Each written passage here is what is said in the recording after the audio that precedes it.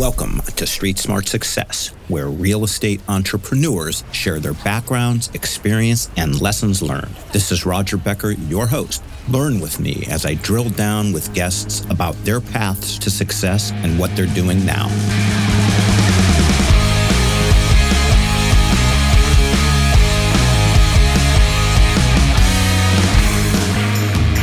So today we have with us the president and CEO of just a major multifamily operator with decades of experience. So this is going to be extremely valuable information, not coming from somebody that just, did a seminar and is doing his first deal. Not that there's anything wrong with that.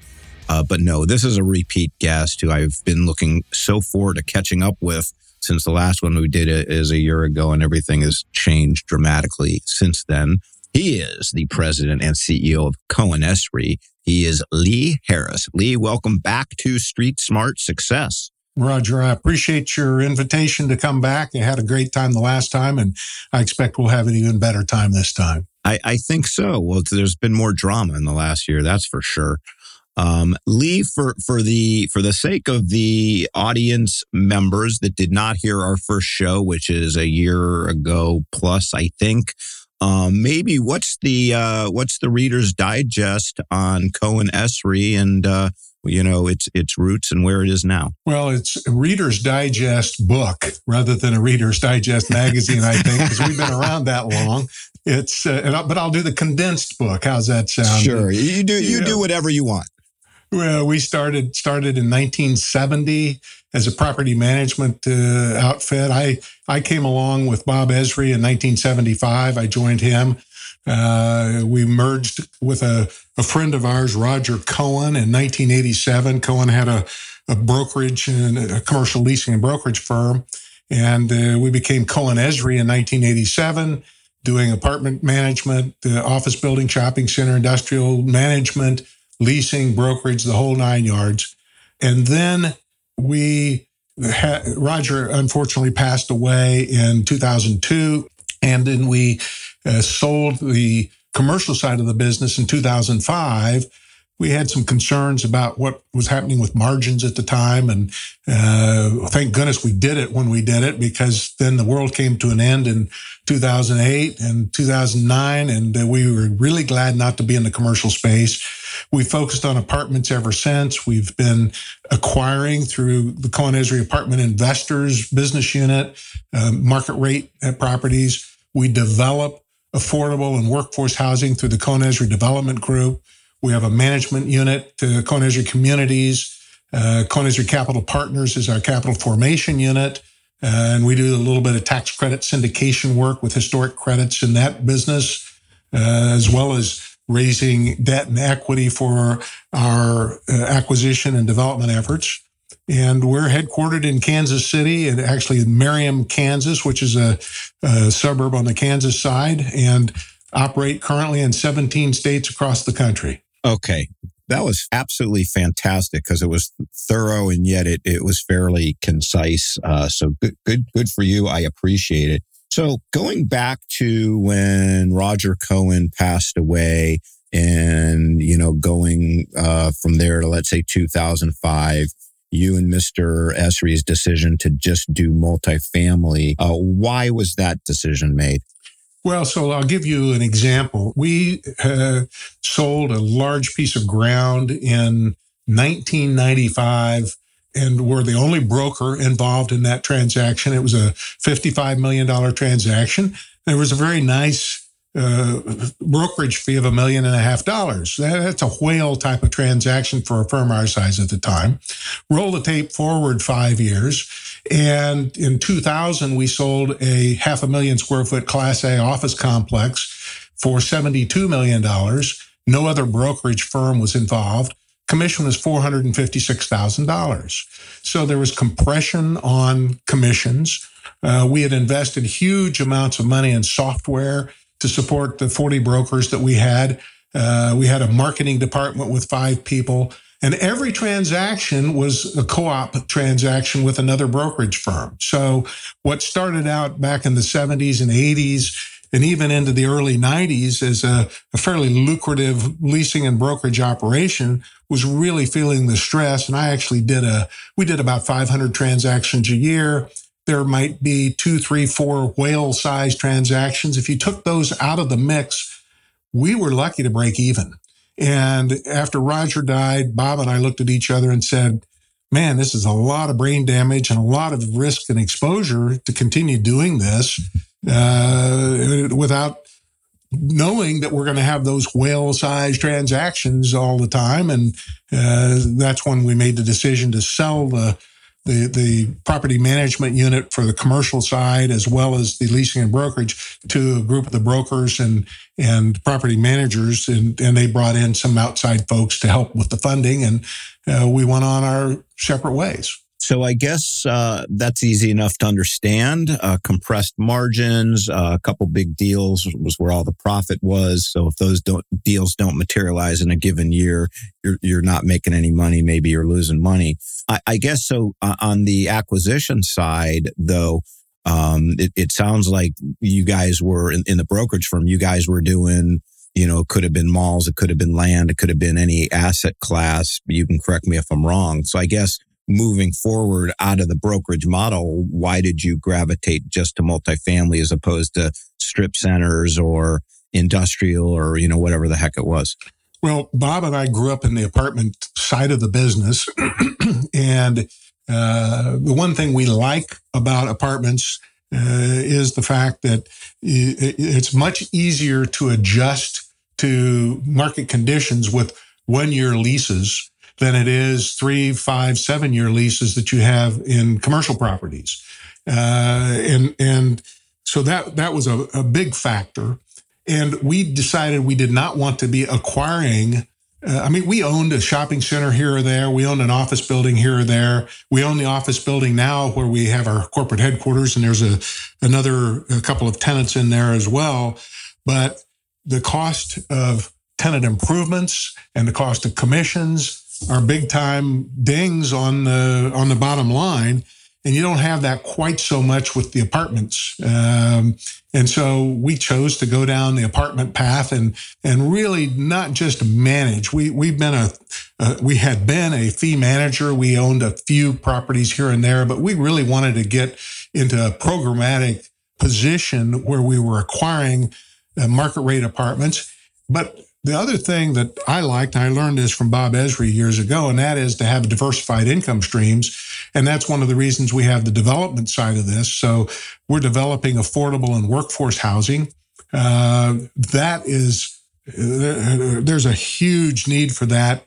There was a study I saw recently that said we're 7 million units short in the affordable and workforce space. And that'll never be filled in my lifetime, certainly.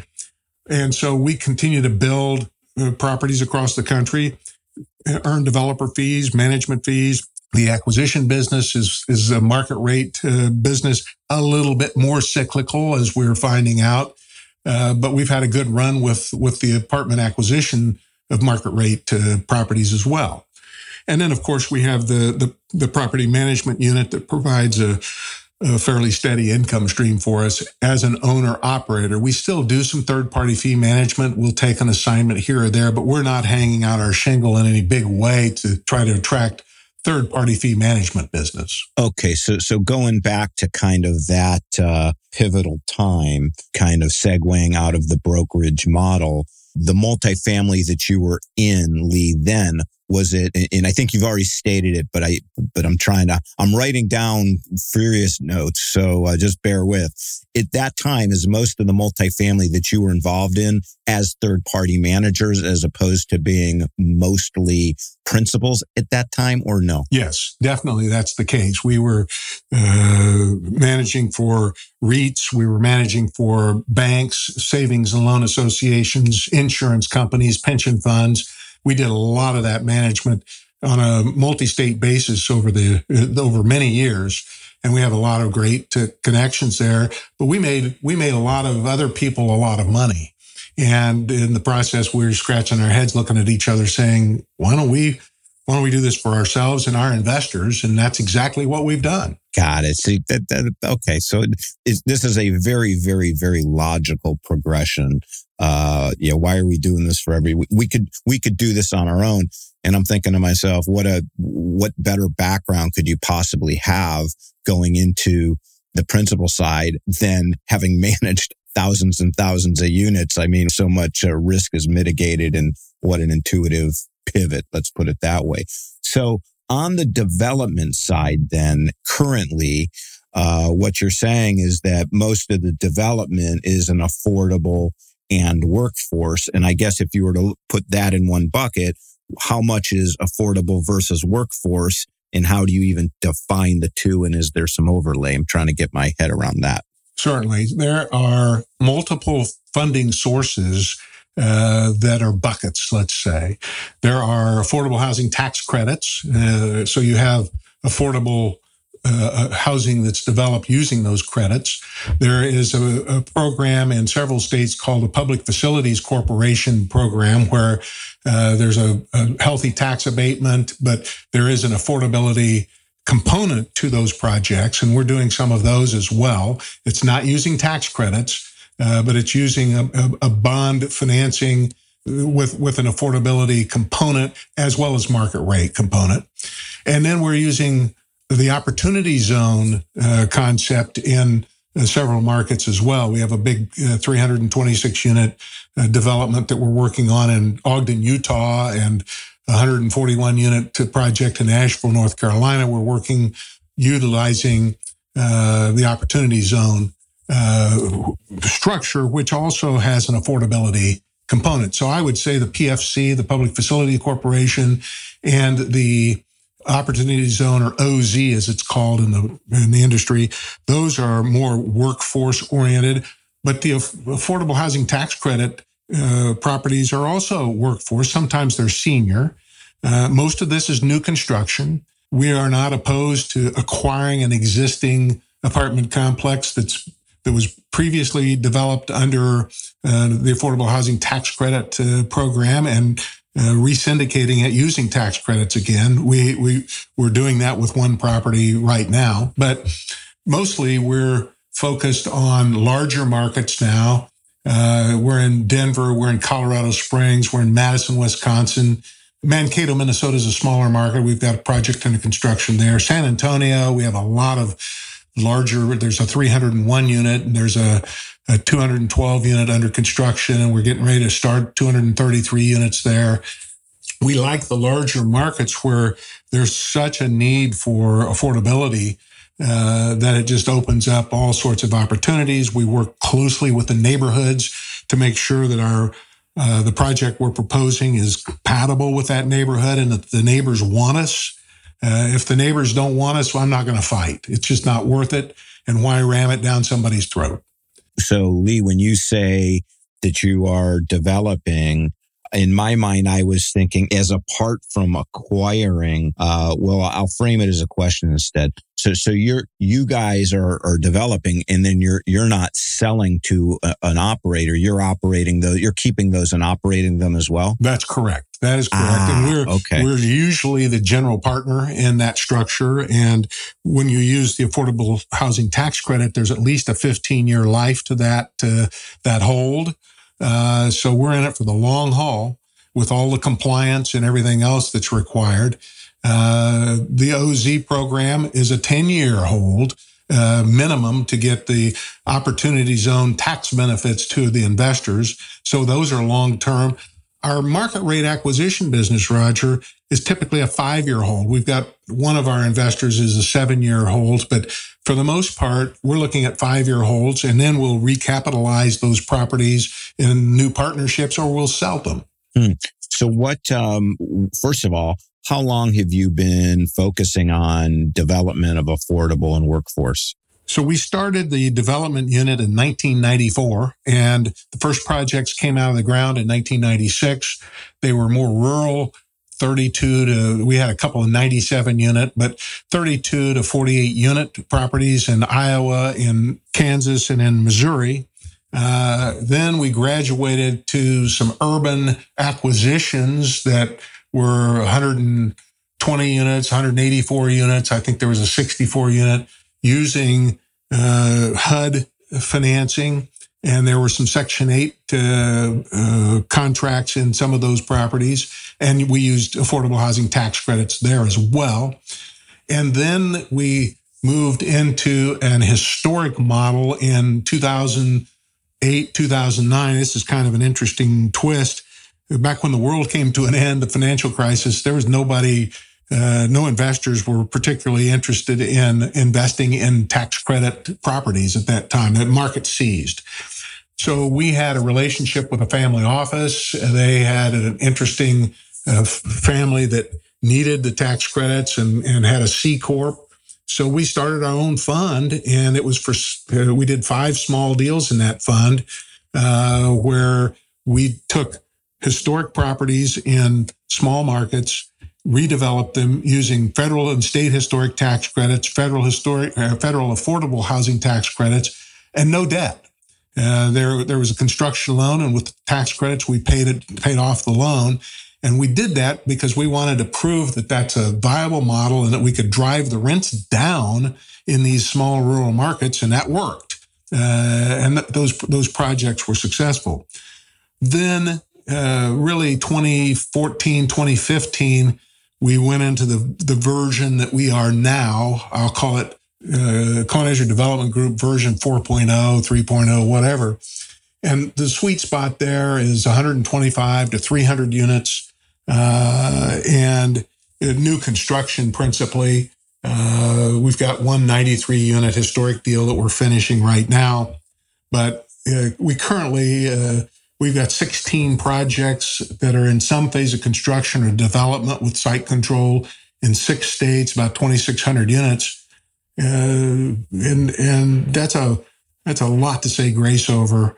And since 2015, I think our total development tickets about $875 million worth of projects. So, including those that we've completed. Wow. And so the bulk of what you're doing then is development as opposed to acquisitions right now? Oh, no, we're still very active. We're trying to buy 2,500 to 3,000 units per year. We've hit that before.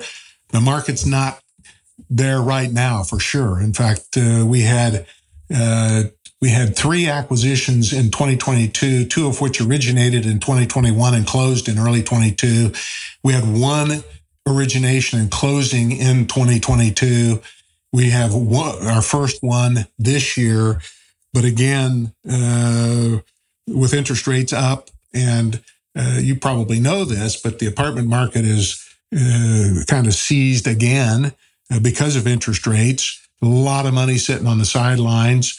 But negative leverage is out there. When you have a cap rate that is lower than your interest rate, or the way I look at it, the loan constant, that's not a particularly good situation. Now, some of these markets can grow. You can grow your way out of that negative leverage pretty quickly.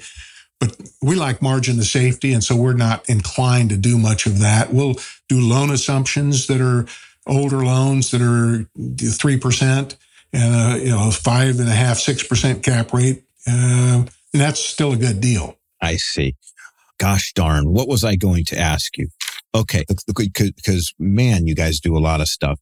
This is just a small detail. Opportunity zones. I don't think in terms of Ogden, Utah, and Asheville, North Carolina. And I'm probably being naive here, but I thought those were like solid middle class, if not upper middle class areas. And when I think of opportunity zone, I know there's rural. I know there's certainly a lot of urban, but, clear me up on this. Yeah. So opportunity zones are in all 50 states, and they are surgically determined. So you could have a major metro and a vibrant metro, but there may be difficult to develop areas because of contamination in the soil, because of all sorts of factors that could make that particular location deemed by the state as an opportunity zone. And as a result, then, if you do a development in that opportunity zone, it gets some tax benefits, which currently include if you invest your gain from the sale of a stock or another property until April 15, 2027, you defer your capital gain.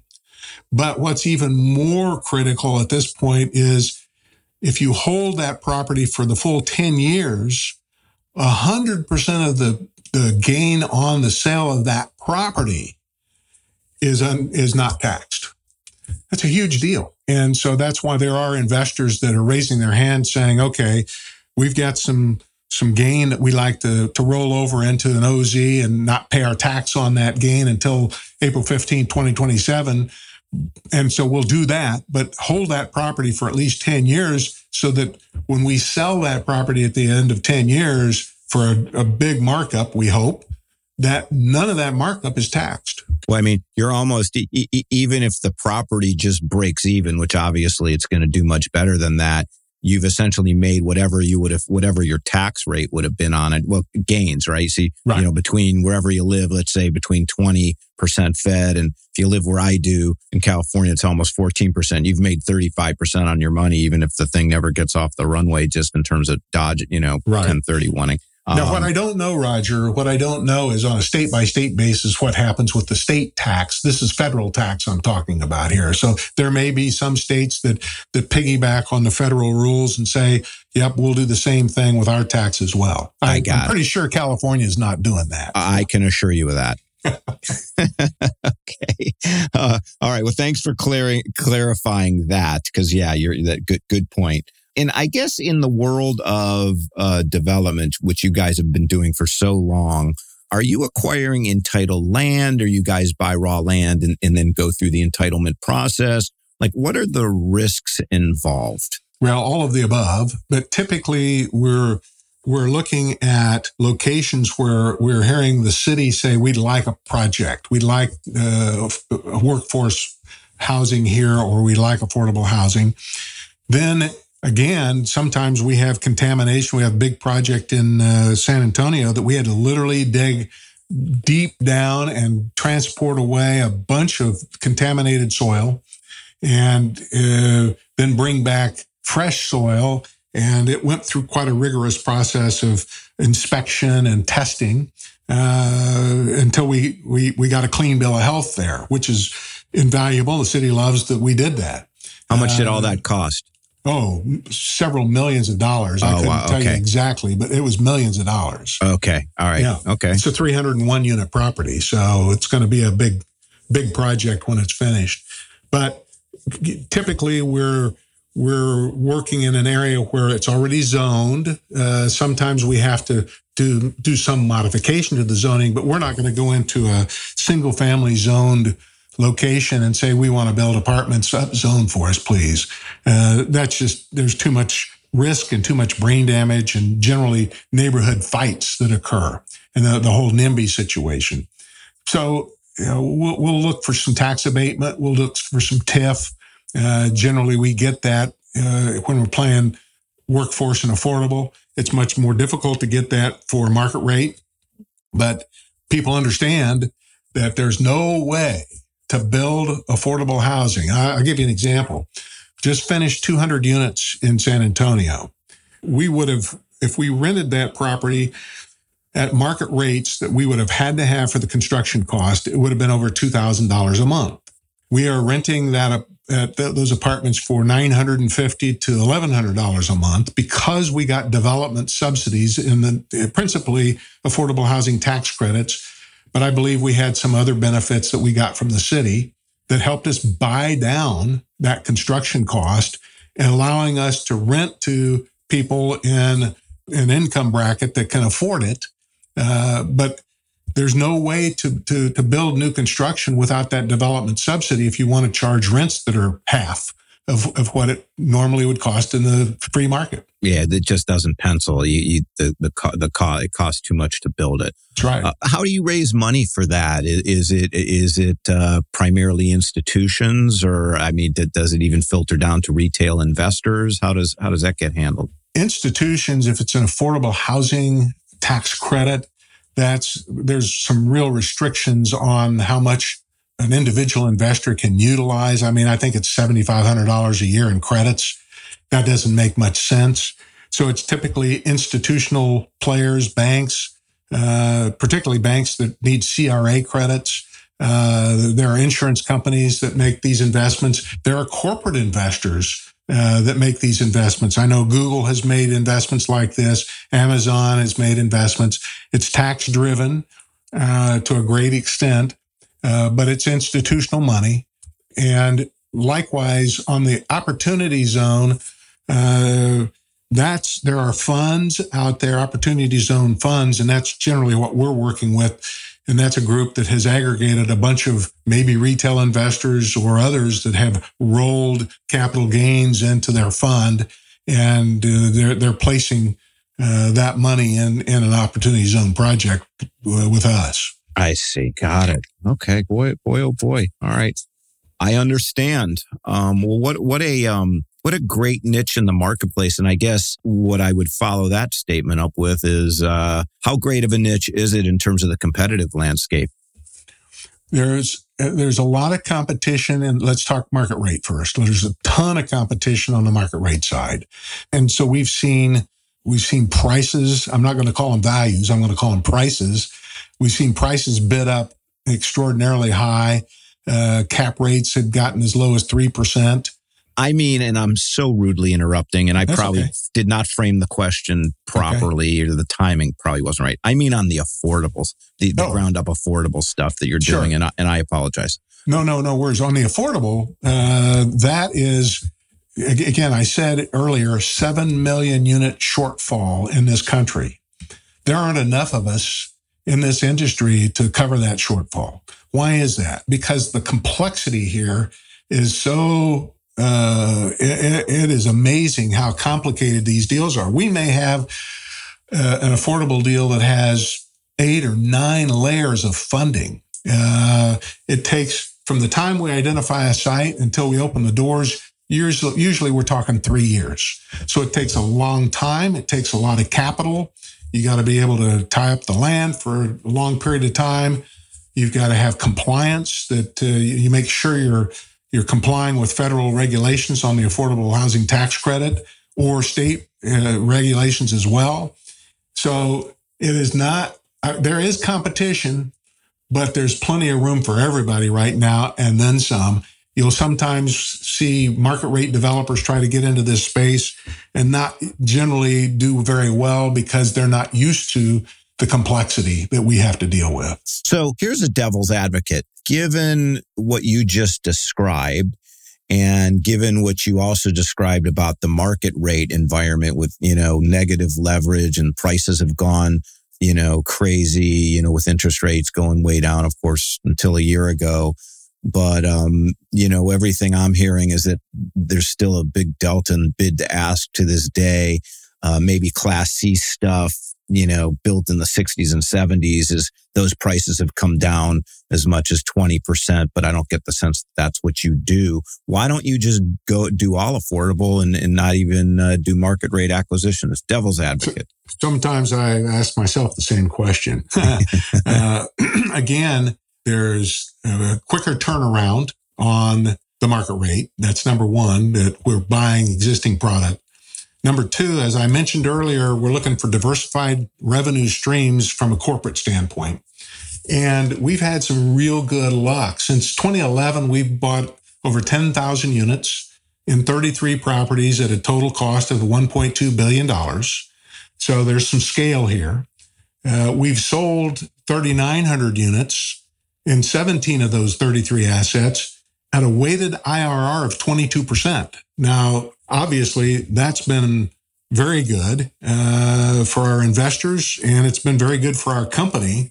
And so we're in this for the long haul. I'm not looking to sell this business to a private equity firm. In fact, we're looking at sustainability here.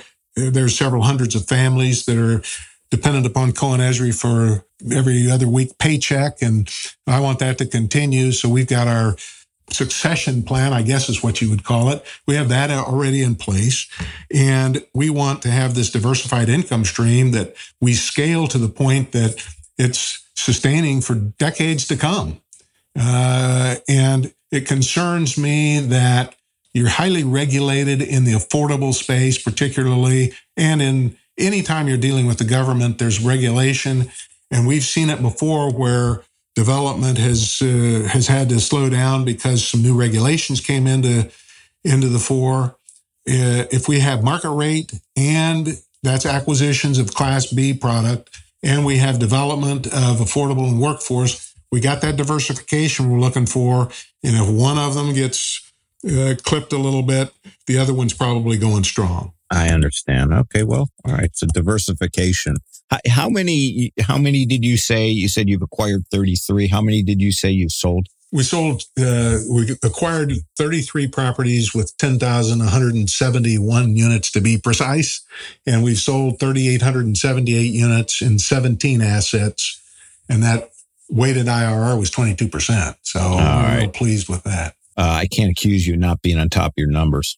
Okay, what markets are you acquiring in? What markets you looking in? Southeast mostly or Midwest? Yeah, well, Midwest, Southeast. So here's a quick, on the market selection, we start with the top 100 markets by population. We throw out the West Coast and the Northeast. Those are specialized markets we don't understand and don't particularly want to learn. So now we're dealing with probably 51 markets or so out of the top 100 by population. Then we're looking for certain macro growth metrics over the past 5 years and projected over the next 5 years, including population growth, job growth, and Class B rent growth. Then we get into more of a micro metric, looking at the desirability of schools, crime statistics, household incomes in a 1 and 3 mile radius of the asset, things like that. We want to acquire at a price point that is 25% below replacement cost.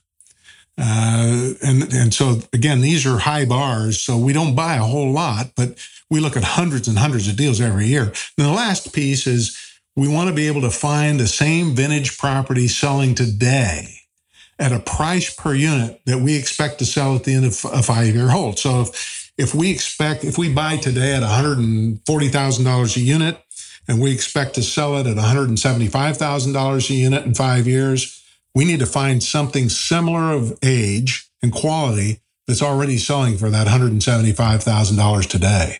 That's called margin of safety. Warren Buffett talked about it. Benjamin Graham talked about it. Lee Harris talks about margin of safety. You're in good company. I think so. So Warren Buffett is probably saying, you know what, this is what Benjamin Graham and Lee Harris says. Yeah, right. Except, but the good news is for you is unlike Benjamin Graham, you're still alive. That's for sure, and I intend to stay that way. Okay, so given kind of that criterion that you so eloquently described, what are a couple markets that you really like? Yep. So we like Atlanta. One of the reasons we like Atlanta is a good swath of that city has a moratorium on adding more apartments. I'm not big on that from a public policy standpoint. However, it's very interesting. We had a big sale, a 350 unit property we sold in Atlanta with a sale price that was off the charts. And that was one of the reasons that somebody bought it. So at such a high price is because nobody can build anything else nearby. So we like Atlanta. We like the Florida markets, Jacksonville, Orlando, to some extent Orlando, Tampa particularly. We don't play in Miami. It's kind of a crazy market in Miami, but certainly the Fort Myers, Southwest Florida market, where I am here in Naples, Florida, we love this part of the state. We like Texas, San Antonio, Dallas, Fort Worth.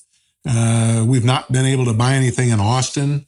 We are working on an acquisition in Houston. We'll see if that actually happens.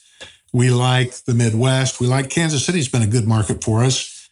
Columbus has been a good market for us. We're in Lexington, Kentucky. We like Louisville. We like Indianapolis.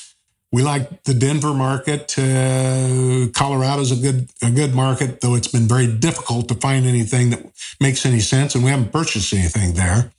So Midwest, Sun Belt primarily. I see. And so how many do you have? Now, I know you've acquired 33.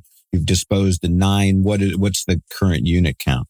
Yeah. So right now, I couldn't tell you off the top of my head current unit count for just the market rate, but for affordable and market rate, we're about 12,000 units. I see. Combined. I got it. And what kind of, on the acquisition side, what kind of debt are you doing, or have you been doing? Is it you do all fixed or floating, or depends? Or we've done some floating, but we will only do floating if we buy a cap. We've hit the cap on some of the acquisitions, and we're glad we bought the cap. And you underwrite to the cap, obviously. We've done some life company debt. We've done some GSE debt. We're working on a deal right now with potentially a HUD 223F. So we play the field. We've done several assumptions, CMBS assumptions and GSE assumptions. So it's whatever works. What is your prognostication for the next, 6, 12, 24 months for a lot of newer operators that did, super aggressive floating, high, super high leverage, and it's going to be difficult for them to get refinanced. What's the landscape going to look like here, Lee? Yeah, I got to go a bit macro here, and I happen to be not a fan of the Fed right now for a lot of reasons, but I think the Fed broke our system, they broke our economy, printing all the money they printed, and then they've been way too aggressive on raising rates. I'm concerned about a couple of things. One, the supply chain, and we feel this every day. The supply chain has been broken since COVID, and I don't think that all these rate increases help the fix to the supply chain. And we're doing deglobalization, certainly pulling manufacturing out of China back to the U.S., to other countries. That means things are going to cost more. So I'm concerned that this 2% inflation target may be too aggressive. Maybe it needs to be higher, at least for a while. And then we've seen some unintended consequences. I think certainly the banking system has been exposed with the SVB, but I'm even more concerned about commercial real estate loans and what that means to the banks. Especially, I think there's $800 billion in the next 12 months. I heard that somewhere. $800 billion of loans, commercial real estate loans that are maturing. And so are we going to extend and pretend, or are the banks going to take it in the chin for that? And that's a lot of regional banks, and that's some of the national banks that have that paper. And I think, to summarize here, the Fed is going to have to start lowering rates. I was aghast that they raised 25 bips last week. I think they should have cut 50 bips. And I think that the other problem is, how are we going to service the national debt when we have interest rates as high as it is? That's inflationary in itself. So lots of problems here that are macro in nature that spill over into our industry and have a detrimental impact, frankly. And it's hard to pencil a deal when you're looking at a 6.5% perm loan. So you probably go with a float. When you go with a float, you better have a cap, and that cap's probably going to be at that 6%, 6.5%, 7%, and it's going to be expensive. If you're in the money cap, it's going to be real expensive. Are you kind of thinking that some of these operators, again, with 80% leverage floating, and a lot of these C-class properties, B-class properties, what have you, do you think that they could maybe live to see another day because the Fed will be more or less compelled or forced to bring the rates back down? Yeah, I think that the rates will have to come back down, or there's going to have to be some kind of bailout. I hate to say that term, but the banks are going to have to be supported in some way, shape, or form. And that's where I think we've done extend and pretend before, just to roll these loans that are maturing, because the banks don't want these properties. Certainly they don't want Class C product, whether it's commercial or multifamily. I think the bigger issue is going to be in the commercial space, especially with Class A office buildings, people not willing to return to work. As leases are starting to come up, companies are saying, we're out of here, or we want to really downsize. And by the way, if we stay at all, we're going to pay you half the price per square foot, or maybe even less than that. And I think that's where where it starts. I don't think it's as big an issue on the apartment side. Why? Because we've seen such tremendous rent growth. Our portfolio, Roger, year-over-year rent growth was 13.7% for 2022. Now that's the market rate portfolio. Can't be that aggressive on the affordable side. But I think Class C depends on occupancy. If Class C occupancy holds up, they'll be able to make their payments and probably get some sort of an extension on their loan if it's coming due this year, and may be able to do an interest only, perhaps. But the banks don't want these properties back. That's not the business they're in. Interesting. Wow. Very interesting perspective from a guy that's been doing this a long time. What would you say are the most important lessons you've learned, Lee? Again, I mentioned margin of safety, and that's always build in a margin of safety. Another important lesson I've learned is don't buy into FOMO. If people want to know what FOMO is, that's fear of missing out. And you end up with kind of a herd mentality, and people are bidding up properties because they're afraid that if they don't, somebody else is going to beat them to it. And guess what? That does happen. But I think if you stick to your fundamentals and your principles, your investment principles, and you build that margin of safety, you may do fewer deals, but they're safe deals and they'll work. Our leverage is 65 to 68% on our market rate deals. And we're probably less than that. We're probably 55 to 60% on our affordable deals. So I can sleep at night knowing that we've got enough debt coverage ratio to sustain. So I've learned stick to your principles from an investment standpoint. Another soft thing I've learned is about culture. And so this is more from an operational standpoint. I used to poo-poo from a management standpoint the whole notion of culture. It was woo-woo and all that kind of stuff. And I got religion here probably 8, 9, 10 years ago, and have realized that building a sound culture on solid core values is the way that you're able to make these properties perform.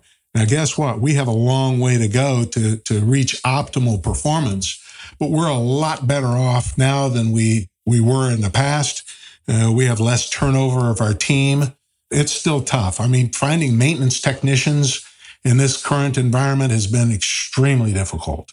But if you hire the right people and they buy into your culture and you treat people with respect and you show gratitude, I think that all of that lines up nicely for a positive operations and performance of your assets. And so, again, that's a kind of a softer thing I've learned, but it was equally important here, I think. Well, I mean, it makes sense if because retention of employees turns into retention of tenants, and you end up doing better. Yeah. And you end up, bluntly making more money. How does one get a hold of you, Lee, if they want to find out more about Cohen Esrey? You guys certainly have a lot of things going on, and probably different ways people can engage with you. Certainly. So our website is www.cohen, Cohen, Esrey, ESREY.com, CohenEsrey.com. And I'm L. Harris at CohenEsrey.com. Welcome to email me. And I don't do Twitter or that kind of thing, but I'm on email every day. Got it. Lee, I hope we can do this next year because you're just a fantastic guy to talk to, man. Your wealth of knowledge is really fantastic. So I appreciate it. Well, thank you for having me back. You got it. And have a good rest of the year. And let's connect in 24. Sounds good. Thank you. Thanks, Lee. See you. Bye.